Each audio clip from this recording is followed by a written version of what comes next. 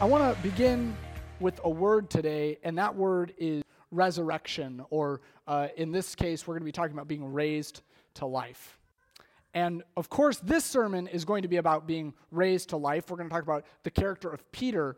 But I have a confession for you, which is that when I asked all of you to do these surveys where you put down what your favorite sermon series was and what songs you wanted to sing and all that other stuff, I did the survey for what my favorite stuff was, but I didn't actually do a really great job at that point of reflecting on the past year and making changes to go forward. I just kind of said, hey, this is the stuff I like, this is the stuff the congregation liked, let's go with that. But in looking back critically, because I don't know if you knew this, but Lent is an important season because it's the first season that I was a part of at this church. So I started at the beginning of Lent. So looking back, now I've gone through 2 Lents. I looked back and I said, hey, what have I preached on most of the time? And I looked at all the sermons, and then I pulled out all the sermons that I didn't preach, that somebody else preached, and I pulled out all the sermons that were like special events, like Christmas, Easter, that stuff. And what I was left with, a Visitor Sunday, what I was left with was a collection of sermons where basically 90-something% of them had the same message. Which is crazy, right? It's like it was like 80% because I haven't preached that many. It's only been like 40 or something. But 80-something% of them were about dying to yourself, which I think is one of the most important things for the Western church to hear. When we talked about Christian formation, we didn't even make it past the first verse of the passage that we were in Colossians because it talked about suffering and dying to yourself, and we had a lot to say about it. And I realized that, man, as important as that is, I probably overcorrected to an extent. I probably didn't preach enough about what I consider to be kind of the good news half of the gospel. Because when it comes to dying yourself, that's a good thing. You want to die to yourself. But you don't want to die to yourself and then just be dead. You want to die to yourself and be raised to something better. And I realized I've provided a lot of, hey, Jesus says that you got to die to yourself, and I've not provided a lot of why that's important. So for the next 7 weeks, we're going to be talking about what it means, these characters, on the other side of dying to themselves and then being raised to a new life, what it is like to live as a member of the body of Christ. Not just as Christ in us, in Colossians 2 or 1, the end of Colossians 1, like we talked about in Christian formation, not just Christ living in us, but living in Christ, living as a part of the body of Christ. So I want to read first this passage from John 1. I picked it because it happens right after Easter. So it's one of the times that Jesus appears to the disciples after Easter, and we could have a whole series about how Jesus seems to be a little different after he's been resurrected. Even Jesus, sinless Jesus, is a little different after he's been resurrected.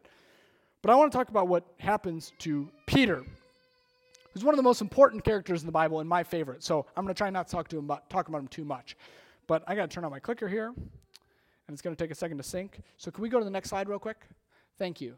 I'm going to read this passage for you. It's in the NLT. It's what I've been tending to preach from recently. It comes from John 1, verses 15, 16, and 17. It says, after breakfast, Jesus asked Simon Peter, that's Peter, Simon, son of John, or son of Jonah, do you love me more than these? Yes, Lord, Peter replied. You know I love you. Then feed my lambs, Jesus told him. Next one. Jesus repeated the question, Simon, son of John, do you love me? Yes, Lord, Peter said, you know I love you. Then take care of my sheep, Jesus said. A third time he asked him, Simon, son of John, do you love me? Peter was hurt. As Jesus asked the question of time, he said, Lord, you know everything, and you know that I love you. Jesus said, then feed my sheep. And then Jesus goes on. But to understand this, we need to know who Peter is. And to do that, I want to tell you a story from my own life. Happened when I was 16 years old. Who here has ever had a 16-year-old in their house? At some point, amen? How many of you are not yet 16 but will be soon? Yeah, you 3 up there. Yeah, okay. Y'all are 26. Stop talking. 16-year-olds are great. But 16-year-olds are not the most safe people in the world. We have not gotten past that point where our brains think that we are not totally invincible. Which is why it's crazy that we let 16-year-olds drive cars. It's insane. They're giant death machines. a ton of metal hurtling down the road at 55 miles an hour. And that's if they're not speeding. It's terrifying that we let 16-year-olds drive. And my parents worked a lot when I was growing up, and so one of the things, I was allowed to drive right when I turned 16. In fact, my dad helped me buy my first car. It was a Ford Focus, and it was like cars should be. You know, it had some kinks to it. It was used. You know what I mean? But it was a nice car. It was a fine car.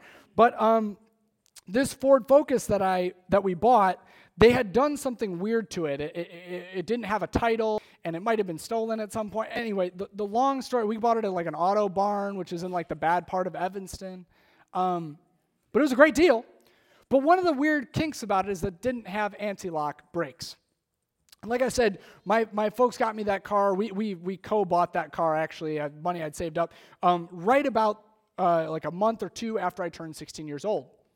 And part of the problem was that I had never really driven with a car in the snow without ABS. So I learned very quickly how to do that because we got it in February. So I had to, like, the first time I took the car out, it was snowing. I was sliding through stoplights. It was a mess. But I made it a long time, a whole 8 months before I got into my first car accident. And on that date, I had become so comfortable driving in the dry times, because it was about November. I'd become so comfortable driving in dry times that I really felt like I was in control of my car. It had a tight steering column, the Ford Focus. And so it really felt like you were driving a race car. And sometimes I acted like I was driving a race car, and it was really not a good thing. But in this particular case, it was November evening. I had just come back from, I don't remember what, but I had to drive from school home to get my volleyball stuff and come back for volleyball tryouts. You don't want to be late for tryouts, right? Like you could be late for practice, but if you're late for tryouts, it looks really bad. And so I was really kind of booking it home, and it was raining. And there's a weird intersection in Evanston that goes under a viaduct, and it's like since this, they've totally eliminated the problem they had, but at that time, it was downhill, and you went underneath this bridge, and in the far right lane was always a green light. You could always go straight through the intersection because there was nobody who could affect you in that way. You couldn't turn left there, and so, but you could also turn left from the far right lane. This is just a weird thing. They've changed it since then. So every once in a while, you'd come up over the top of that hill, and there'd be a car sitting there to turn left at a red light. And so you'd have to stop and sit behind that car, even though there's a green light. And on this particular day, it was raining a lot. The sewers had overflowed, and there was sewage on the ground. If you don't know anything about sewers when they overflow after a long time of not having a lot of rain, and there's a lot of oil that's part of that sewage, and so it makes it really hard to stop. So I came over that hill, and one of my friends was in a car next to me. Actually, it was my friend's dad. And I kind of had to get around him to get into that right lane to go straight. As I came over the top of the ridge, I hit the brakes, and nothing happened at all. Like my brakes had been cut. I was going downhill. I was going 35 miles an hour. I was only speeding 5 miles an hour, but going 35 miles an hour, and I slid. So a couple things went through my head. I tried to pump the brakes. That didn't work. Had I had ABS, maybe it would have been okay. But I remember in that moment, I actually tried to swerve off of the road. I was okay crashing into the viaduct. I just didn't want to hit those other cars. I was like, it's okay. I don't know why I did that. Because when I tried to swerve off the road, I hit the curb and I bounced back. And I slammed into the back of the two cars that were both parked, waiting to turn left. Totaled my car, just about. And there was a baby in one of those cars, thankfully unharmed. But I got out of my car, out the window, because that was the way I could get out. The airbags didn't go off. Once again, I had kind of a unique car. And I remember looking at my car and going, I can't drive this home. First thought, not like, I can't drive this home. And so I pull out my cell phone, which thank God for the invention of the cell phone. And I went up to the people, you're not supposed to say I'm sorry after an accident, because then you'll be accused of admitting fault. They were stopped cars. I was like, I am so sorry, this is all my fault. I knew my insurance premiums were going up. First thing we did was call 911 because it was a pretty serious accident. And the second thing I did was I looked at my phone and I saw on my contact list my dad and my mom. And I didn't hesitate. I called my mom. And when my mom showed up, the other drivers very gracious. They said to her, by the way, this is a side note, that one of my good friend's dads who was in the car behind me, he didn't stop. He knew it was me. He didn't stop. Kept driving. That sticks in my brain forever. If you ever see somebody get into a car accident who you know, and they're 16 years old, and there's no adult, stop. Stick in my brain. But anyway, that's a side note. So I thought he maybe didn't know it was me. And then his son came to school the next day and said, I heard you got in a total huge wreck yesterday. And I was like, wow. Anyway. So I called my mom, and the first thing that I said was, okay, I know we're going to have to tell Dad about this, obviously. I said, but I'm okay never driving again. It's fine. I'm okay not having a car. I'll figure it out, Mom. I'll just ride my bike in the snow. Right? Like, we'll figure it out. And my mom talked to the other drivers, and they said, he's been it's hard conditions, and he's cooperative with the police, and he's been really mature through this experience. But I knew that I was not acting mature because I should never have gotten in that car accident in the first place. Got a ticket that day, said driving too fast for conditions, obviously. But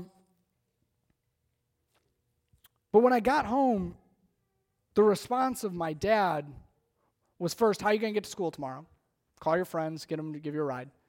And then he said, you have tryouts tomorrow night. Mom should be home. You just take her car. That moment, I think, is what happens to a much lesser extent with Jesus and Peter. What we know about Peter, well, I'm just going to leave it here. I don't have all the bullet points. Peter is this character in biblical times who is very, very relatable. I think a lot of times, we used to have this thing growing up where, like, the girls in my youth group would be like, I really want to marry a Paul. You know what I mean? Like, I really want to marry, like, a Paul. He's, like, a good guy. And all the guys wanted to be Paul. Like, I want to be Paul. Like, suffer for the Lord. The truth is, all of us are Peter. So good luck. We're all messy, like Peter was messy. He was called when he was a poor fisherman on a fishing boat. Jesus said, I'm going to teach you how to fish for people if you leave your job. And he's like, all right. That's the first thing. Like, he's just reckless. He does reckless things. You wouldn't follow Jesus if you didn't. I mean, Paul had like this vision of the Lord in heaven and like all. Peter just like went with some like homeless rabbi, right? Like, Peter is reckless. He's outspoken. He gave up his whole livelihood for Jesus, right? He's the first one to name Jesus as the Messiah. Okay, he jumps the gun a little bit. Jesus says, do you know who I am? He goes, oh yeah, you're the Messiah. And then he screws up immediately, and Jesus says, all right, get behind me, Satan. You already don't understand this. He actually walks on water at one point. Sometimes we forget about that part of Peter's story. He's the only one who takes up a sword to defend Jesus. And then there was this little part about him that I think that we focus on the most. Just like when we talk about Thomas, we always talk about his doubt. We don't talk about him like doing all the amazing things that Thomas does. He denies Jesus. It's a story that you've heard preached about, I imagine, a couple different times. Basically, it goes something like this. Jesus is at the Last Supper right before he's going to be crucified, and he says, hey, you guys are going to all run away from me. And Peter's like, not me, Jesus. And he goes, hey, by the time this night's over, you're going to have already denied me or denied that you know me 3 times. And then, boom, what happens? It always happens that way. He denies Jesus 3 times. And I think that he gets kind of harassed for this, Peter, in the biblical text. But I think it's kind of unfair. It's a little unfair because, Peter walks on water in a storm. He was willing to die for Jesus then. He was willing to die for Jesus when he took up arms against Roman soldiers. I want you to imagine this in modern times. There's a group of police officers who go to arrest a revolutionary who they believe might become a domestic terrorist, okay? Just imagine this with me. And one of the guys who's with him reaches out, grabs one of the police officer's guns, and shoots him in the leg. Peter should have got killed right then and there. If Jesus had not been able to kill the guy who Peter hurt, Peter would have gotten killed right then and there. Okay, Peter has a lot of, I can't say that word here. He's got a lot of guts. So when Peter denies Jesus, we're left with what I think is our first takeaway this morning, which is people, even the best Christian people, even though most Christians are not the best people, to be honest. That's just my true, honest opinion. People, even the best Christian people, slip up. See, Peter had no problem taking up arms when Jesus was right next to him. But then at some point, Peter gets into this position where he's like, I don't know anymore about this. And he slips up. I want you to hear this morning that if you're in a place where you're like, hey, I used to be sold out for God. I used to go out into my community and like try to evangelize people. When I was in high school, I was really into this whole Jesus thing, right? I went to a Christian college, or I wanted to go to a Christian college. I defended the faith when I first became a Christian or whatever. I used to be on fire when I was in youth group, but now I'm not. Know that every Christian goes through this, these ebbs and flows. It's a natural part of the Christian walk to fall away at times, to slip up at times. And what Jesus demonstrates in his interaction with Peter in John 21 is not that he was surprised that Peter slipped up. It's, hey, I actually have a way to get back in community with you after you slip up. It's not the fact that you slip up, it's what you do with it later. In my case, it wasn't the fact that I was driving too fast for conditions. It was the fact that I was willing to say, I'll never drive again because I realized the severity of what I've done. There was a little baby in that car. And if I had not hit the curb at the exact angle that I did, I would have plowed into the back of that car, and I don't know what would have happened to that baby, because the only reason that they weren't really harmed was because I wedged myself in between the two cars, which I could not have done from the angle unless I had hit the curb. So I believe, as much as I believe anything, that there was an angel in the back of my head, and my actions had consequences. My flippancy had consequences. It was a mistake, but there was consequences. And that angel in the back of my head said, how about you try to drive off the road like an idiot right here? And the result was that nobody got hurt, except for my Ford Focus, which they did fix. I don't know how, but they did. See, with Peter, he was all in. So all in that he could walk on water, so all in that he would die for Jesus, so all in that in just a couple minutes, he's going to go preach a sermon in front of people. He's going to be whipped and beaten and all these bad things because of not denying Christ. But he still slipped up. Because even the best people, they slip up sometimes. And so Jesus takes him aside and he says, do you love me more than these? Which is a really interesting question. Because I have to ask myself, the next two times that Jesus says, do you love me, he just says, do you love me? But the first time that he asked him, he says, do you love me more than these? And a lot of people, I think, take that to mean, okay, Peter was with some folks, so do you love me more than the people that you're with now? And I think that that's a fair interpretation. You could take it down that road. But that was not the only thing that Peter was in the presence of. Peter was also in the presence of a fishing boat. Stay with me. And where was Peter when Jesus called him in the first place? By a fishing boat. See, when Peter screwed up, I imagine Peter to a much greater degree than getting into a car accident. Don't hear me trying to say that we're the same. He goes, what I have done is irreconcilable. And so I'm just going to go back to how I was before I knew Jesus. I'm going to go get back in my fishing boat. I'm going to go catch some fish. Because at the end of the day, if I screw up catching fish, I go hungry for a night. But nobody dies. He runs away from his problems back to what he knows. And it's what we all do. When the going gets tough, people, they don't just like quit and just give up on life. They quit and go back to what they know. I don't know how many times during seminary when finances got tight for Jess and I asked the question, do you think I should go back and ask Sears if my job is still open and maybe try to get my job back, right? When it gets tough, you go back to what you know. And so Jesus says, do you love me more than the life that you had before me, that you'll now have after me? Do you love me more than these fish, these boats, these fishermen? And Peter says, yes, of course I do. And he says, oh, yeah, but do you really love me?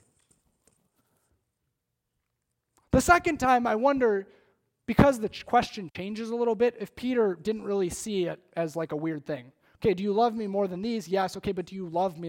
And he goes, yeah, of course I do. And the first time he says, okay, then feed my lambs. And the second time he says, okay, then tend my sheep. And we could preach a whole sermon on how those are different things. But basically the way that I look at it is when he says feed my lambs, he's saying, hey, go out and evangelize, right? Those who are young in the faith, lambs, not sheep, but people who don't know yet me. Go out and tell them about me. And then the second time he goes, okay, now lead the people that are mature in their faith, sheep. And then he asks them for the third. See, I think Jesus at any point could have instead of asking these questions, just could have read him the riot act and just been like, this is what my dad, he didn't do that. I thought that this was going to happen when he found out that I crashed my car. When he found out I was crashed my car, he just wanted to know if anybody was hurt because he's a good guy. But I thought I was going to get this. You shouldn't have been, and the way that this, and what it's like when, and then and this is a car. Do you realize, right?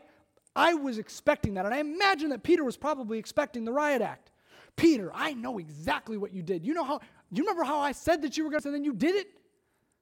Can you imagine Jesus in that moment? Hey, I told you so doesn't even begin to cut it. Just reading but instead he just goes, hey, you know how I felt? I felt like you didn't love me. So I got a real question, do you love me? So he asked him the second time, do you love me? And then the third time, he says, Peter. She doesn't say Peter. You know what he says? He says Simon. He says, I'm going to call you by the name, your fisherman name. I'm not even going to call you by your relationship with me name. I'm going to call you by your fisherman name. That's what you want to do? You want to go fish? Then, okay, Simon. Do you love me? And at this point, Peter just breaks down. I was going to make you guys learn some Greek today, but I decided not to. Just says that Peter was deeply hurt by Jesus' question. He felt really bad. In Greek, whatever, it took me a long time to find the word because it's in a weird form, but whatever. Sitting there with a dictionary. You guys don't know my life. But anyway, it says that he was deeply grieved. He was sent into an intense state of mourning because Jesus had to ask a third time. It doesn't say, see, I think that sometimes when we translate into English, we can miss this. What it doesn't say is that he was annoyed or defensive or defiant that Jesus had to ask a third time. It doesn't say that he was mad at Jesus for not listening to him the first two times. It doesn't say that he was like, well, what would you have done, Jesus? It says that he was, and this is the exact translation, so sorry as to lead to repentance.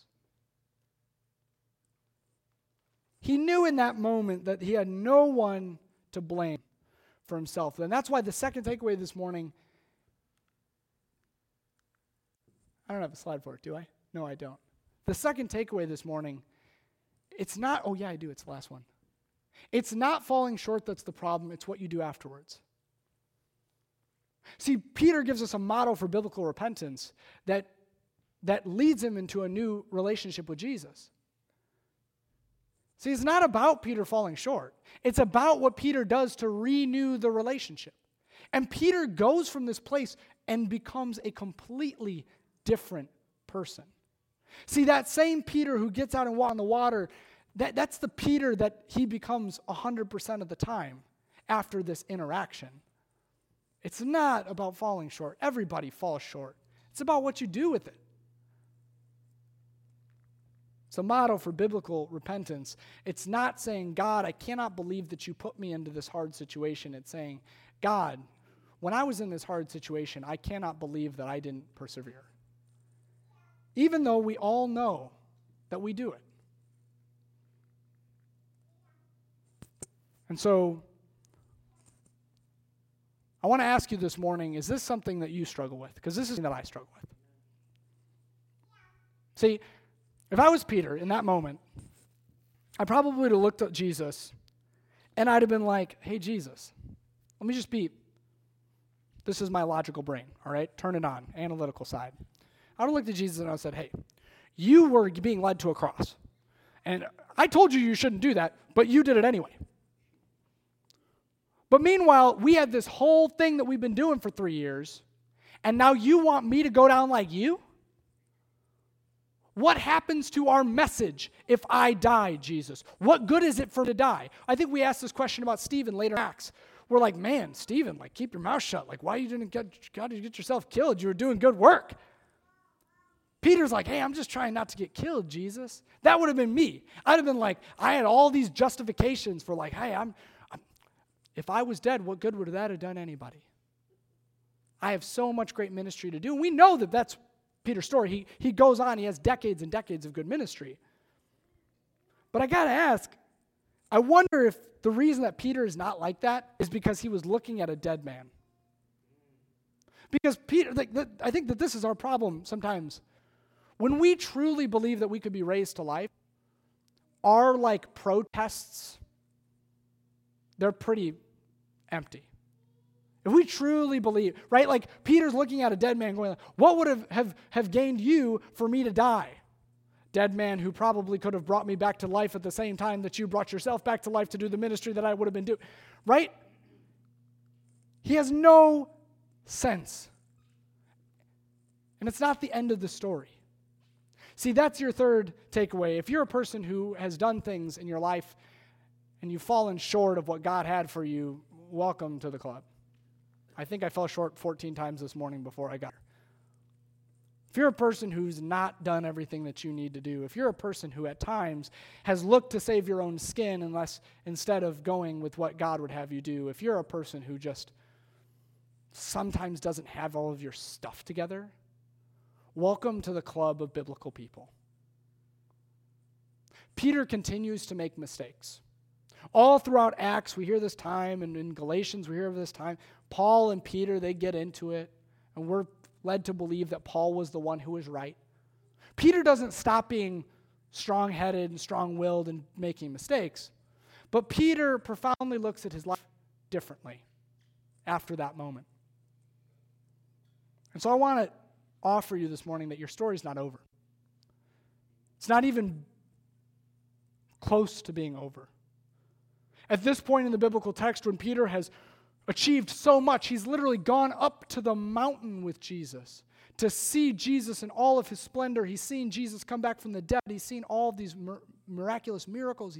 He's hauled in fish, 153 fish, Herm pointed out to me this morning. What the significance of that number is, nobody knows. But, he hauled in 153 fish.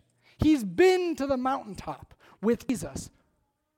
And his story is not even 25% over in the biblical witness. Peter has 3/4 of his story left. So Jesus offers Peter this. After Peter convinces Jesus, Jesus says, do you love me? Yes. Do you love me? Yes. Do you love me? Yes. Then feed my sheep, then feed my sheep, then feed my sheep, or feed my lambs, then tend my sheep, then feed my sheep. Says, I tell you, when you were young, Peter, you were able to do as you liked. You dressed yourself. In the literal text, it says you put your own belt on. And you went wherever you wanted to go.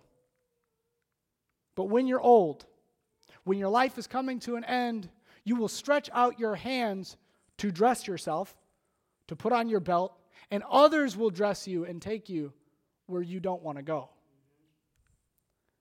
Jesus said this to him to let him know the kind of death that he would have to glorify God. And then Jesus says, as he always seems to be saying, follow me. And I'll add anyway. So your story's not over yet. It's not all about dying to yourself. Sometimes it's about believing that you can be raised from the mess that you've made of the life and the blessings that you've been given. Sometimes it's saying, hey, it doesn't matter what I've ever done. It doesn't matter how far I've fallen. It doesn't matter if I literally denied that I even knew Jesus, which was the whole point in the first place. God can still use me, redeem me, remake me. I want to show you this picture because it's immediately what I thought of. And at the end, you will have a choice for somebody to put this belt on you and take you somewhere where you don't go, Peter, because your whole life you've been living for you, but someday it's not going to go well. You're going to follow me anyway. And Peter says yes. And so I want to invite you, encourage you, whatever God calls you to, even if it seems messy and even if you've screwed it up the first time. In my case, I did get to drive my mom's car, which now I drive every day. It's my new car. But imagine my dad handing me the keys to a Lamborghini. That's what happens to Peter. He crashes his Ford Focus, and he is given the keys to something way greater. But the keys come with a cost. It's a tough cost, but it's a worth it cost, because when you say yes to whatever God has for you, God turns around and says yes back to you. Let's pray. Heavenly Father, we thank you for the ways in which you've already been remaking us, that you've been redoing us. We thank you for the ways in which Peter has demonstrated to us how he died to himself when he stood out on those waves, when he got out and took that sword and tried to defend his Lord, when he stood up in the presence of all of the people in the temple and preached a sermon and saw 5,000 people come to know you as Lord, when he did all these things, when he was whipped, when he was beaten, when he was in prison, when he was hung on a cross himself and burned alive. We saw all the ways that Peter died to himself, Lord, but thank you for creating a narrative that's not only about death, but is about resurrection. It's about being raised to a new life, a life that is free of the fear of failure, a life that is free of the fear of not getting it right, a life that is free of the fear of trying to be perfect. Because, Lord, Peter wasn't perfect, but yet he was the rock on which your church was built. Lord, thank you for using crooked rocks to build a straight house, so that we would know that you could use us to do something great.